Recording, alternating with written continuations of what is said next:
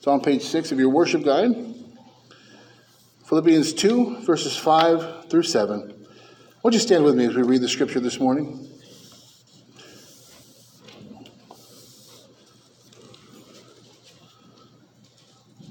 Philippians 2, 5 through 7. The Bible says, "Let this mind be in you, which was also in Christ Jesus, who being in the form of God, thought it not robbery to be equal with God, but made himself of no reputation, and took upon him the form of a servant, and was made in the likeness of men." Let's pray. Our Father, we ask your blessings now this morning upon the message. I pray for your Holy Spirit to come in power, Lord. We are feeble and unable, Lord. We're unable to make sense of the word, but by your Holy Spirit. We are unable to change our lives, but by your Holy Spirit. We are telling you this morning, Lord, that we are completely dependent upon your Spirit this morning to make this message effective to the changing of hearts and lives. Oh, Father, put the mind of Christ in us, the humility of Christ, that though all honor, all glory, all majesty, all praise belongs to him, he washed his disciples' feet. He said, "I have nowhere to lay my head." He said, "The Son of Man has come not to be served, but to serve, and to give his life a ransom for many." May our lives mirror the humility of our Lord. The servant is not greater than his Lord, as you said in your word. Can we expect honor and glory when he who deserved it was humiliated and abused and despised? Can we lift ourselves up in our own minds when you washed your disciples' feet? Oh, give us the humility of Christ this morning, as only you can do. In Jesus' name, amen. You can be seated. Philippians 2, as we continue our journey through this wonderful book. I'm not pointing fingers, but last week the Lord didn't allow me to finish my message, so I'm going to finish it this week. Amen. I'm going to attach the end of last week's message to the beginning of this week's message and tie it kind of together. I mentioned last week that Paul gave a command at the beginning of the chapter in verses 1 and 2. And with the command, he then gave practical steps for carrying out the command. So Paul gives the command in 1 and 2 to minister to one another the same consolations that we receive from Christ. In verse 3, we see the first practical advice. How do we minister consolations to other people? The answer is without strife and not for vainglory. How can we avoid this type of attitude in our ministry? The answer is at the end of verse 3, "But in lowliness of mind, let each esteem other better than themselves." We need to truly think less of ourselves and more of other people. How will this manifest itself? The answer is in verse 4, which we saw last week. "Don't look to your own things, but to the things or affairs of others." How do you know a humble person? A humble person spends their time in service of other people. They think about others before themselves. They put others before themselves.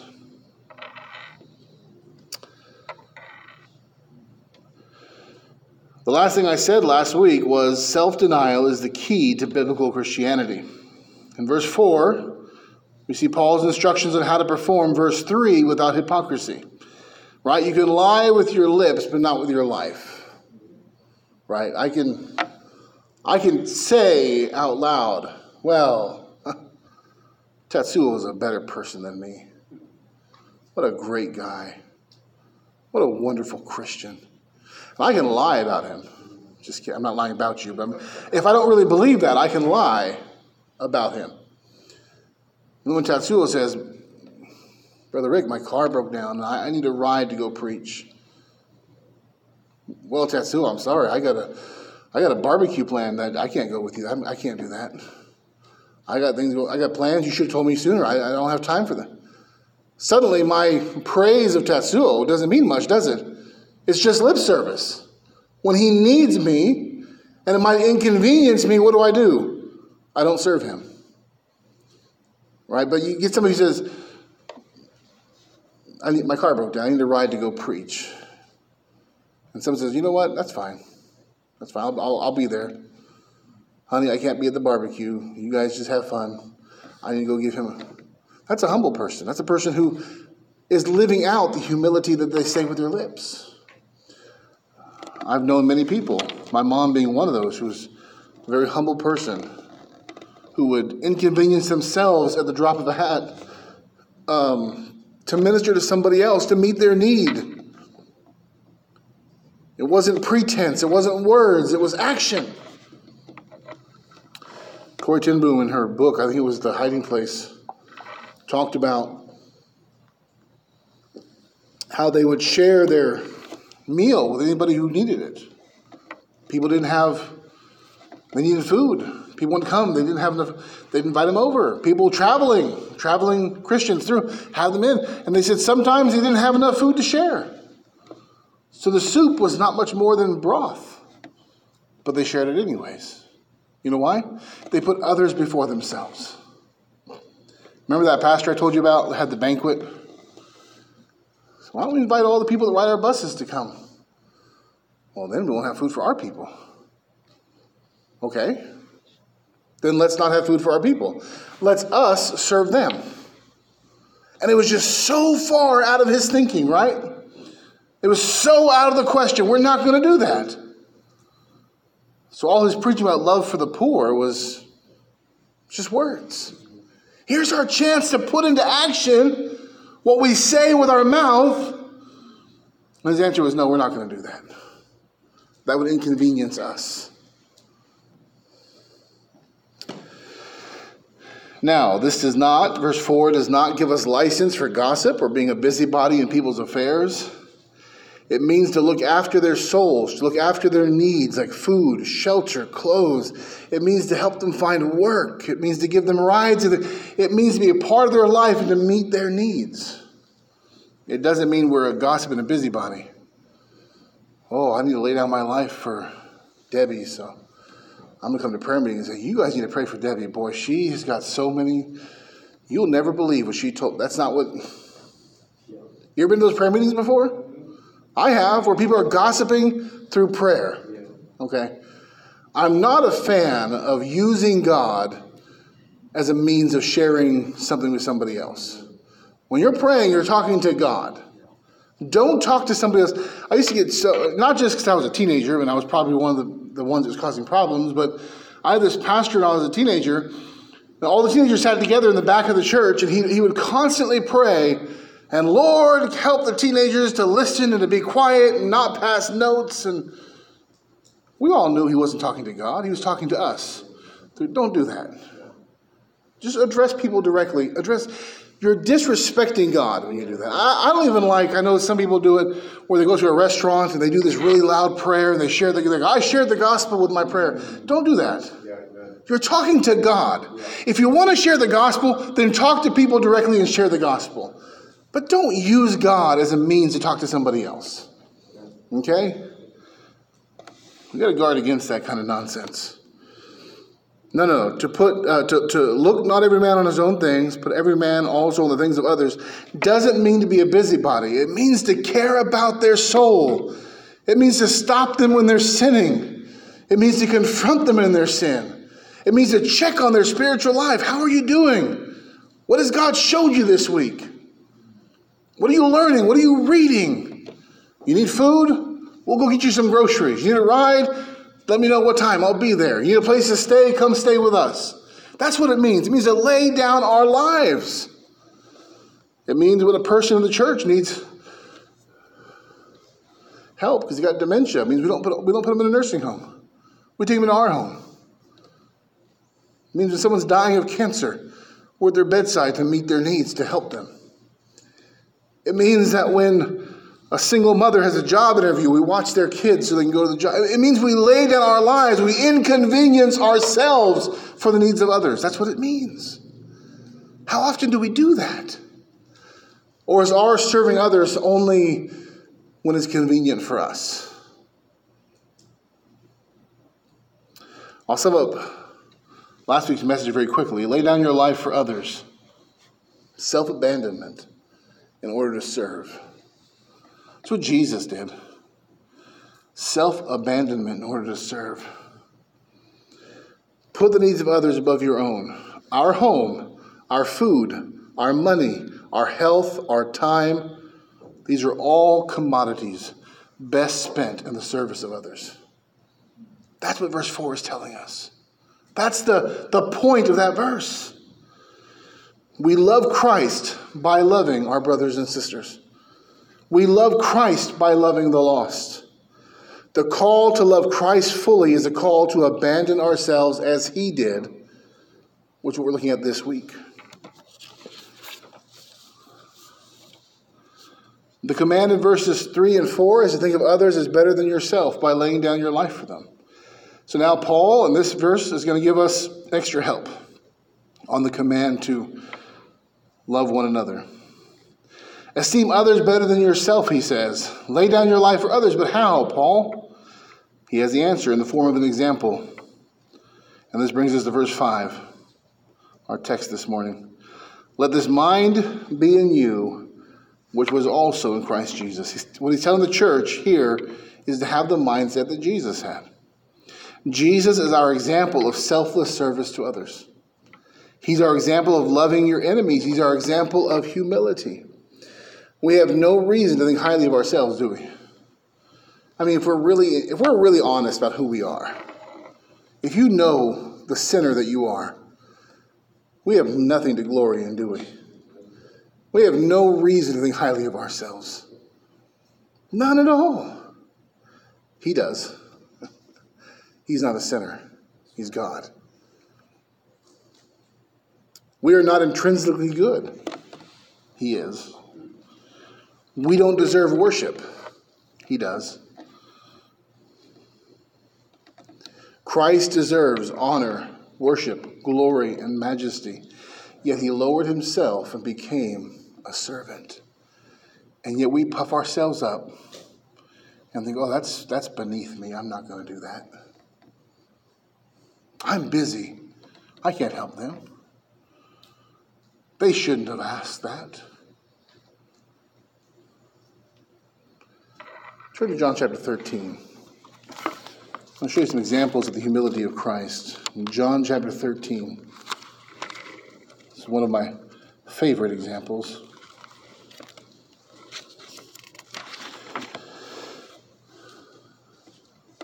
Let's take a look at the mind that was in Christ Jesus. Look at verse 4.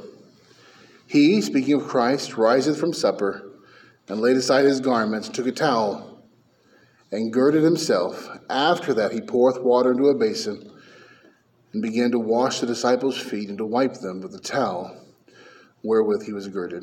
It was a common thing for a household servant to wash the feet of the master of the house before a meal and their guests. This act was never done outside of someone's station. You didn't volunteer. I mean, it'd be, I'm trying to think of a modern day equivalent to this. It was dirty work. It'd be like walking into your workplace and being like, can I clean the toilets today? Right? My wife was a janitor at a hospital, like walking in and saying, can I get all the vomit today? Right? You avoid those. But Jesus volunteered for it. No Pharisee or Sadducee would ever have done such an embarrassing thing as washing the feet of the people they were training. Jesus girded himself with it. He wrapped it around him. He knelt down and he washed the dirty feet of men who were clearly beneath him. He should have been served by them, yet he took the place of a servant to them. Verse 12. Verse 12 through 16. So after he had washed their feet, had taken his garments, and was set down again, he said unto them, Know ye what I have done to you? Ye call me Master and Lord, and ye say, Well, for so I am. If I then, your Lord and Master, have washed your feet, ye also ought to wash one another's feet. For I have given you an example that ye should do as I have done to you. Verily, verily, I say unto you, the servant is not greater than his Lord, neither he that is sent greater than he that sent him.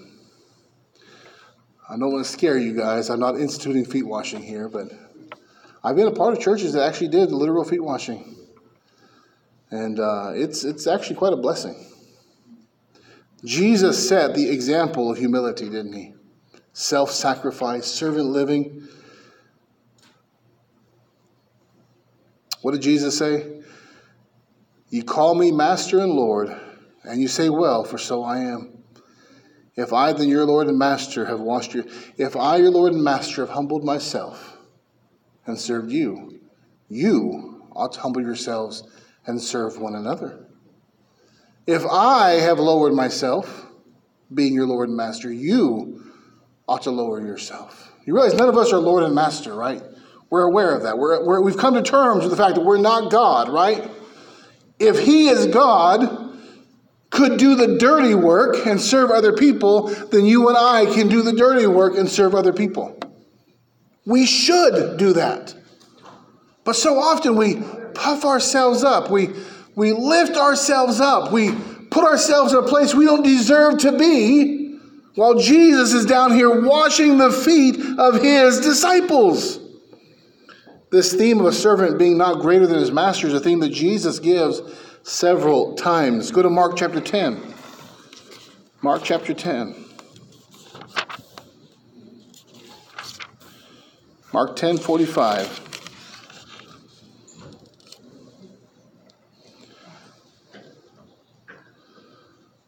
Mark 10:45. Bible says, For even the Son of Man came not to be ministered unto, but to minister, and to give his life a ransom for many. What a powerful verse. Christ came to serve. Why? The answer is to model for us humility and service. If Christ thinks a lot of himself, it's deserved, isn't it? If you think a lot of yourself, if I think a lot of myself, is it deserved? If we're honest, no. We're not God. We have no beauty, no majesty, no holiness. All that you and I have today is conferred upon us by Christ.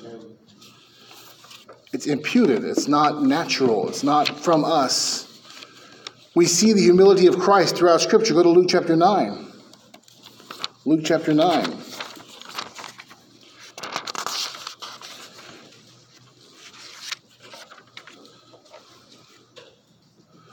And verse 58. Luke 9:58. The Bible says, And Jesus said unto him, Foxes have holes, and the birds of the air have nests, but the Son of Man hath not where to lay his head. He who today sits on heaven's throne was homeless and outcast. Why? So he could serve others. So he could serve others. So he could model for us humility and service. That's why he did it. You realize Jesus could have come a different way. He could have come to the household of the high priest. He could have been born there. He could have been born in the temple. He could have been in the high class. He could have done it a different way. He chose that way for a reason, to teach us humility and service. Christians who refuse to lay down their lives for other people are living contrary to the example of Christ. Christ didn't come to save us to make us glorious. He's going to glorify us. He came to make us servants. Servants. You realize we're going to serve him for all of eternity, right? We start that right now. How? Serving one another. As you've done to one of the least of these, my brethren, you've done it unto me. Right? Go to Luke 22. A couple pages over. Luke 22, verse 24.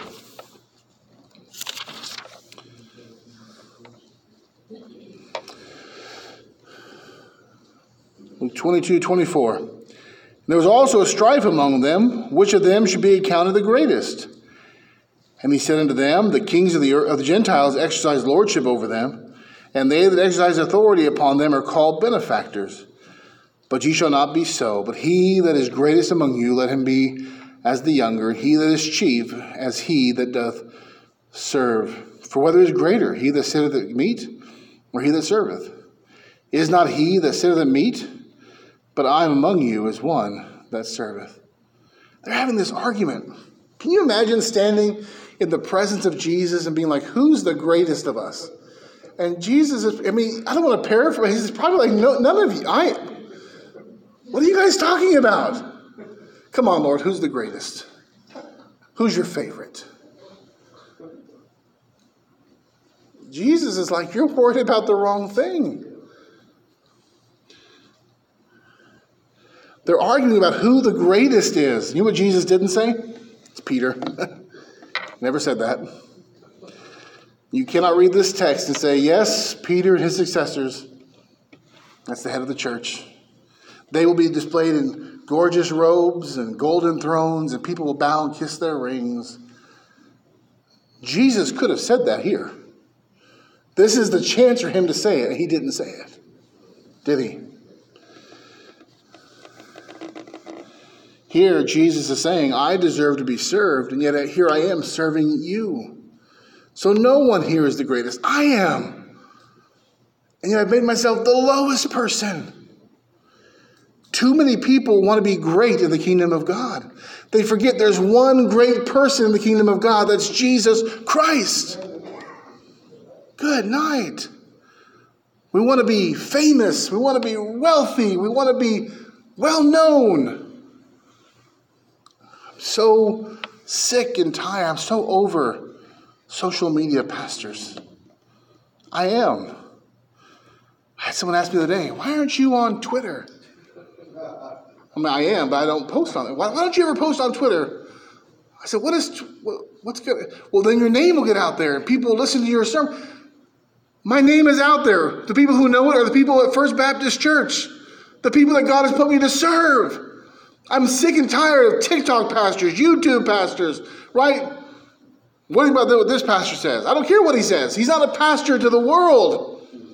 We need to stop trying to build our ministries. People I know, my wife knows, who get involved in every controversy they can online just so they can build their name and their brand and get followers. And it's like, what are you doing? I mentioned you before, that pastor that we know. He's a pastor now. He was a pastor then. Got into every controversy he can get into because you know what? Negative publicity is still publicity. And he's built a name and he's built a brand. And today he's a pastor of a church and he's never there because he's always traveling to all these conferences. I'm sorry, he's not a pastor. And he's abdicated what God has called him to do. God has not called us to travel to conference after conference after conference. He's called us to the local church to love and serve one another. If we're not doing that, who cares who's the greatest? Who cares who knows? You guys know me. I'm always on the fringe of cutting off our live stream. We don't need... I struggle with that. Who cares who out there is watching or listening? It's in here that matters. This is where God has called us to. Right here. Let's stop worrying about who's the greatest, who knows our name, who's listening to us. Say, Pastor, what would you do if somebody found your sermon and liked it and called you to come to their conference? I'd say no. I'd say no. Because I wasn't called to their conference. I was called to this church. So who's the greatest in the church? Are you the greatest in the church? No. I wasn't called to be the greatest either. I'm not the greatest. Everybody's always correcting me. And my wife's always telling me how wrong I am all the time. That keeps me humble. I get mad at her for a minute and then I realize, yeah, she's right. She's right. No. That's why I love when Brother Gary has a message from the Lord. It's not my pulpit. It's the Lord's pulpit. I love when our men can preach. I do. I'm very sparing bringing in guest preachers. Not because I'm worried they're greater than me, but because God has called me here. There's no greater or lesser. At least there shouldn't be. I've been in churches where people fight. I've been at this church for 30 years. Who are you to say what? You have no say here. I've been here so long. Jockeying for position. That's not biblical, church. I don't care if you've been here 30 years or 30 days. This is the church of Jesus Christ. Who's the greatest, Pastor? Jesus is. And if our focus shifts off of Jesus, we've lost focus. We're off track. Let me get back to my notes before I stay on that for an hour.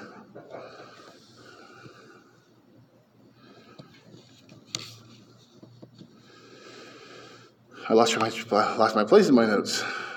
Go back to our text. Let's just start back at the beginning. Philippians chapter 2. It's always better when you lose track of where you're at. Just reset. So in verses 1 and 2, minister consolations to each other as you have received them from Christ. In verse 3, don't do it through strife or for vainglory, but in humility of mind consider others better than yourself. Once again, not with the lips only. He doesn't want fake Christianity. I fight this every week. We don't serve God in pretense. We serve because we love, or we don't serve at all. We give because we love, or we don't give at all. We worship because we love, or we don't worship at all. God will judge us for why we do the things that we do. We need to remember that. So what's the best way to truly have humility of mind? What's the best way to truly humble yourself? That is to pour out your life to serve other people. Verse 4. Bear their burdens. And then Paul pauses in our text and he gives them an example of humility. He doesn't want fake humility. He says, in lowliness of mind, esteem others better than yourself. Oh, and by the way, Jesus did that. Let the mind be in you that was in Christ Jesus. What mind is he talking about? A mind of humility. Then Paul explains this in verse 6 and 7. Look at verse 6. Who, meaning Christ, who being in the form of God. This means he shared the glory and divine nature of God. I'm going to read you a few verses. Don't turn to them, but the references are in your bulletin. John 18:5. And now, O Father, glorify thou me with thine own self, with the glory which I had with thee before the world was. Hebrews 1:1-3. God, who at sundry times and in divers manners spake in time past unto the fathers by the prophets, hath in these last days spoken unto us by his Son, whom he hath appointed heir of all things, by whom also he made the worlds, who being, and catch this next part, who being the brightness of his glory and the express image of his person. I mean, sharing his substance, sharing the divine nature of God with the Father, and upholding all things by the word of his power, when he had himself purged our sins, sat down on the right hand of the majesty on high. That word form is used twice here in our text, being in the form of God. Here in verse 6, he is in the form of God. This means he is fully divine, fully God, equal with the Father and the Spirit. It's also used in verse 7 to say he took the form of a servant. He took upon him the form of a human. This means he is just as fully human as he is fully divine. The word form means the same thing in both verses. So if form of God means equality with God, then form of a servant means he was fully human. He was the God-man. He's fully God and fully man. He did not cease to be God. He did not become less God. Jesus took to himself the human nature and joined it to the divine nature. This is called in theology the hypostatic union. David Mathis explains this well. Listen to this. Our English adjective hypostatic comes from the Greek word hypostasis. The word only appears 4 times in the New Testament, maybe most memorably in Hebrews 1:3, where Jesus is said to be the radiance of the glory of God and the exact imprint of his nature. The author of Hebrews uses the word in reference to the oneness of God, both the Father and the Son, are of the same nature. Jesus is the exact imprint of his nature. In early church discussions, as Greek thinkers tried to find agreeable terms with those who spoke in Latin, the word hypostasis came to denote not the sameness of the Godhead, meaning God's one essence, but the distinctness, the three persons. So it began to be used to refer to something like the English word person.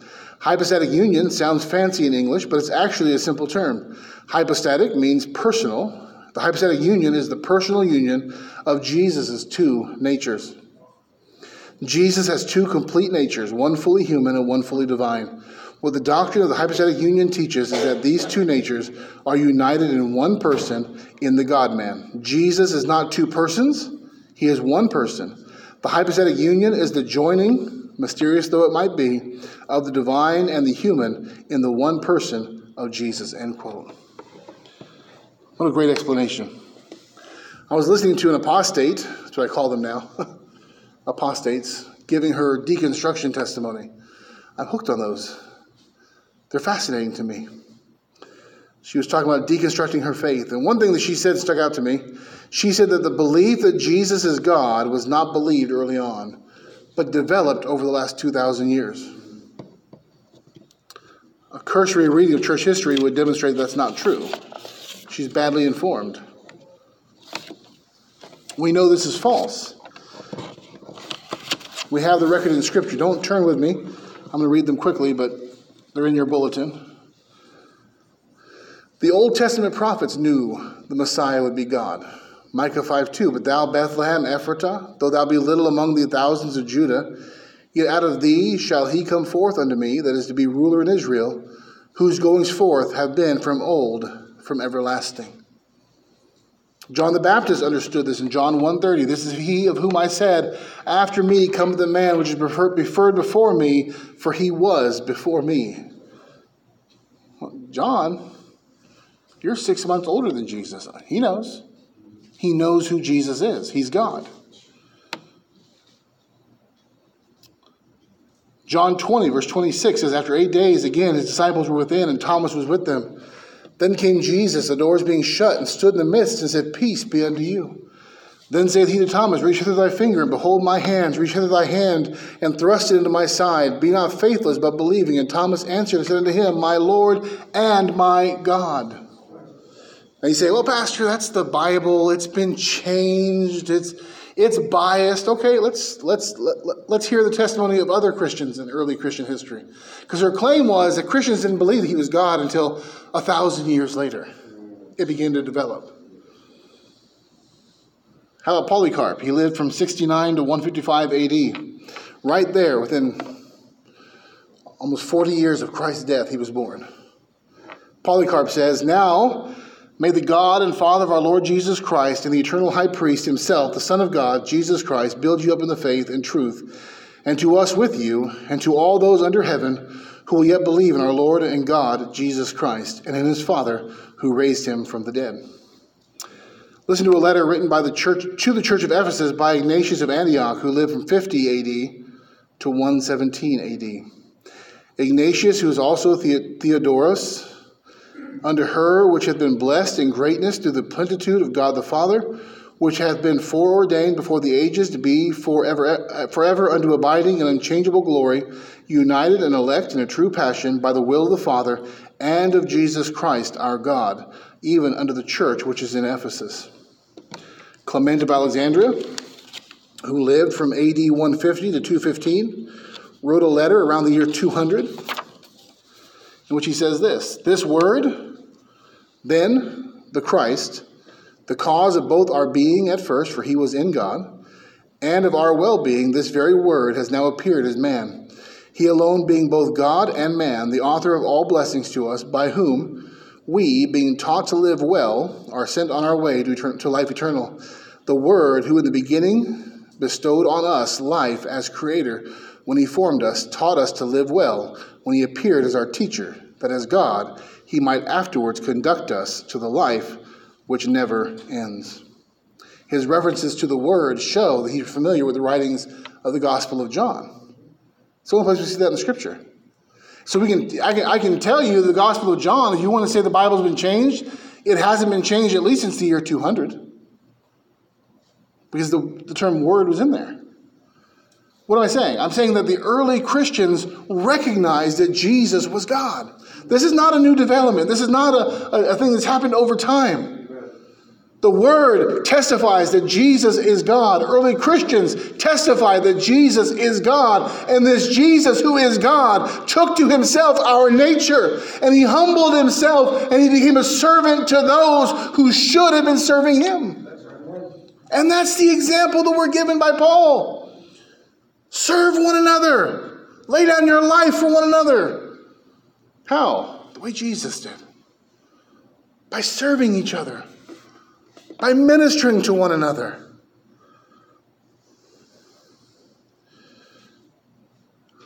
Look at the next part of verse 6. Paul goes on to say, he thought it not robbery to be equal with God. This is not, as the Arians would assert, a reference to Jesus becoming God. He thought equality with God not something to be grasped or held onto.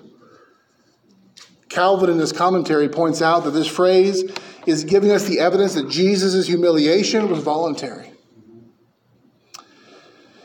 He who is sharing in the form of the divine nature of God could have gone on in that same glory. Instead, he chose something else. Look at the first part of verse 7. But made himself of no reputation. Do you see the contrast? He was in the form of God, sharing the divine nature, the glory, the attributes of God Almighty. And he saw that as not something to be held on to, but rather he willingly relinquished it. Let it go. To voluntarily serve others. Let me tell you, church, none of us here are as great as we think we are. But as great as you think you are, release that and serve other people. Because even Christ held not on to the glory that he was deserving. That's the ultimate example of the Christian life. Lay down your life like Jesus did. And he deserved glory. He deserved to be served and worshiped. You and I don't. We're bad people. I woke up this morning like 7 o'clock, and I've sinned since then. Can you believe that? I had to confess the sin to the Lord. Since 7 a.m., I'm not worthy of worship. I'm not the greatest in the kingdom. Jesus is. Jesus is the greatest in the kingdom. He could have grasped or held on to the glory of his divine nature, but he chose to humble himself, veil his glory, and take to himself a human nature. In that nature, he could have been the high priest. He could have served in the temple. Even with the human nature, he could have been well respected, well loved. He could have been born in the palace. He could have come out a great teacher. In that nature, that human nature, he chose to take the form of a servant. Why? To teach us how to serve one another. It was an example. His whole life was an example of service to others. If our life is to imitate the life of Jesus, it has to be a life of service. It can't be a life of self-service. That's not what Jesus told us. That's not the example he gave us. It's got to be a life of laying down our interests. Laying down even things that we're worthy of. Remember I told you that story? I love the story of Rees Howells. I mentioned it several times. Him and his friends started this mission in Wales. And hundreds were being saved. And the Holy Spirit, it was just after the Welsh revival. And the Holy Spirit was still working so much in the country of Wales. And the mission became famous across the whole country for the work they were doing for God. And God told Rees, you need to step aside. Let your friend take control of the mission. Your job is going to be prayer and intercession. You're going to pray for him as he publicly serves in the mission. And Reese's first response to God was, but then everyone will think all the success was because of him. And God said, exactly.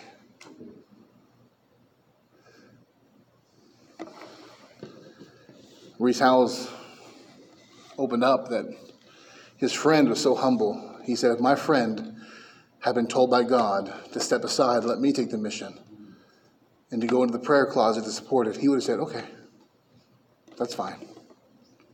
My first response was, who's going to get the glory? That's why he sent me to the prayer closet, because I wanted the glory. Church, we don't seek glory to ourselves. We seek the glory of Christ. Amen. We seek the glory of Christ. And it's a hard line to walk sometimes, especially as a pastor. You want God to do something through your church. But I'll be honest with you guys, I am a pride monger. I am so afraid if God did something to our church, I would want the credit for it. That's why he's got to bend to me, we prayed this morning. He's got to break me before that happens. Because Christ needs to be glorified in this place. Too many churches where men are glorified. Christ has to do it. That's why I love we got that gate out there. Can't blame me for that. What a great pastor. He got us a brand new gate. No. I had no control over that. I love when God answers prayers in supernatural ways that we can't take the credit for. Don't seek glory for yourself. Seek glory for Christ. Who's the greatest in the kingdom, Pastor? Christ. Who's the greatest in the church, Pastor? Christ. He makes no mistakes. He's sinless. He's perfect.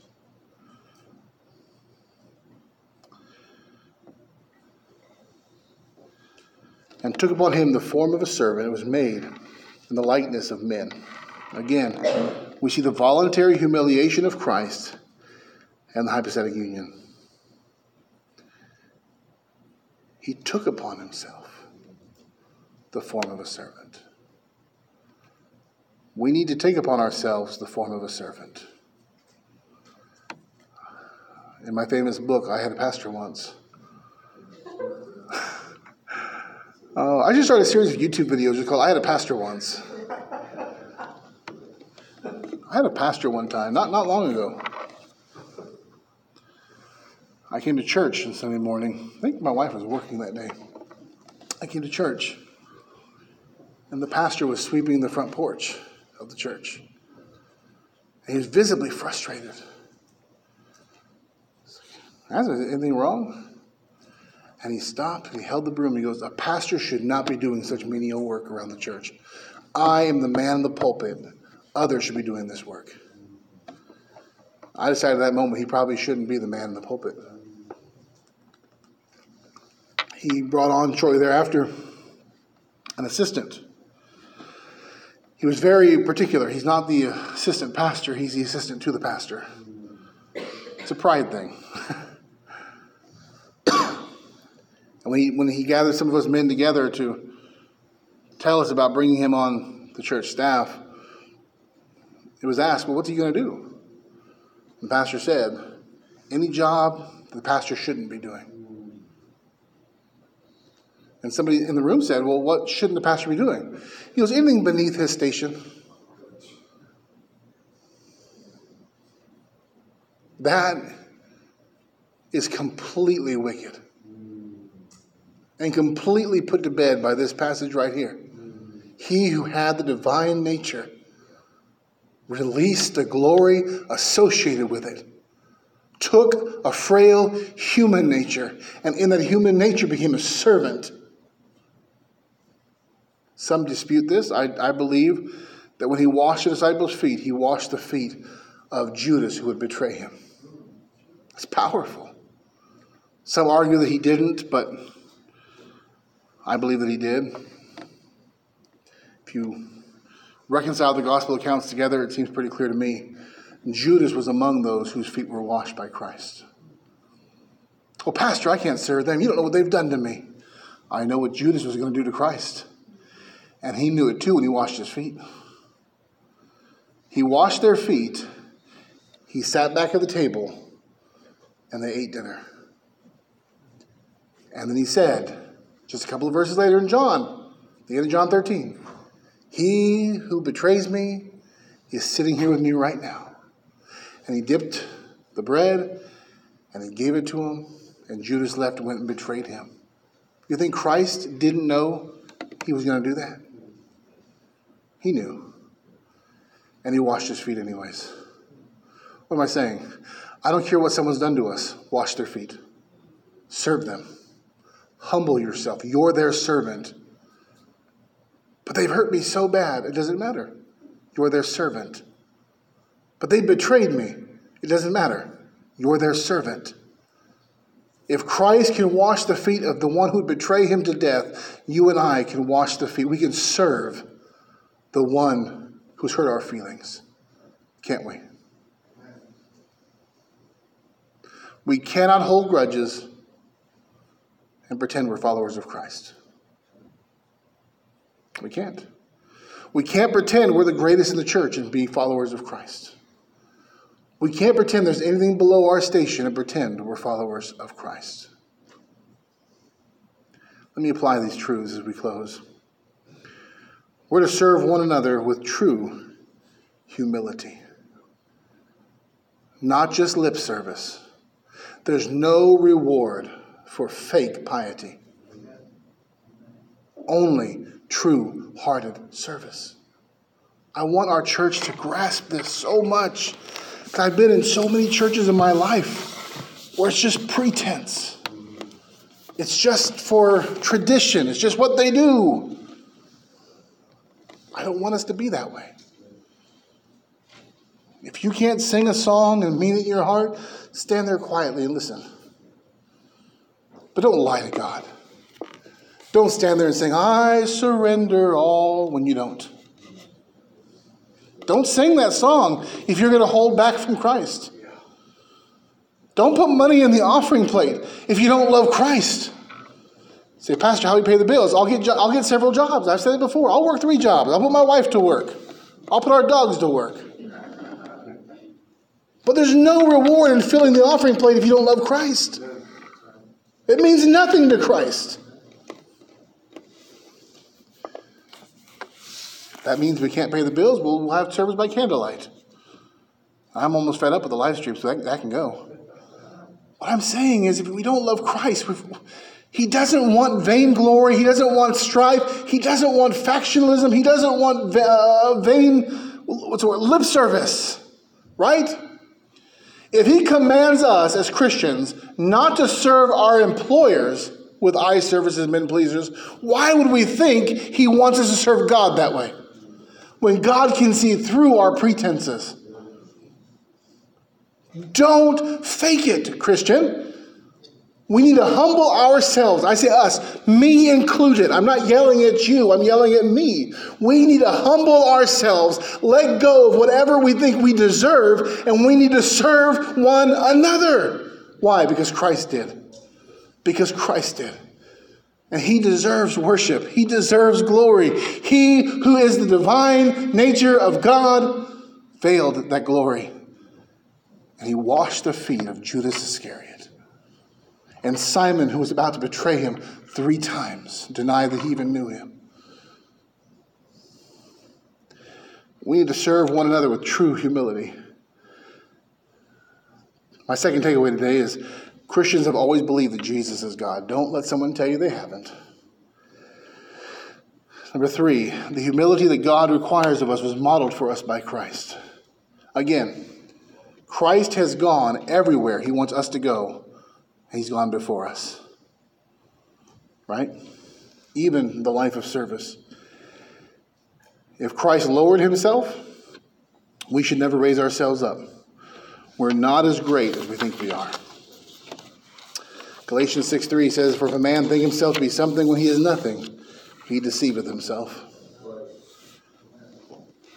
If we're going to be better than others, we need to be better. We need to strive at being better servants than others. What is it? I think it's Paul that said, outdo one another in showing good works. I shouldn't quote things out. I don't know. Google that later. It's similar. If Jesus could humble himself and serve, washing the dirty feet of sinful men, no job is too low or too demeaning. We must fight pride and embrace humility. We need to think low, live low, and if there is exalting, let God do it on the day of judgment. But don't do it yourself or myself. We need lowliness of mind, esteem others better than ourselves. Wash each other's feet. I'm speaking metaphorically. Serve one another. Do you know what Judas? Wash his feet too. You know what Peter, who's going to deny knowing Christ 3 times? Wash his feet too. Serve one another. There's no excuse for Christians not to pour out their lives to serve each other. Let's pray. Our Father, we thank you this morning for this time together in the Word and the songs, Lord. We thank you for the church that you've purchased with your own blood. We thank you for this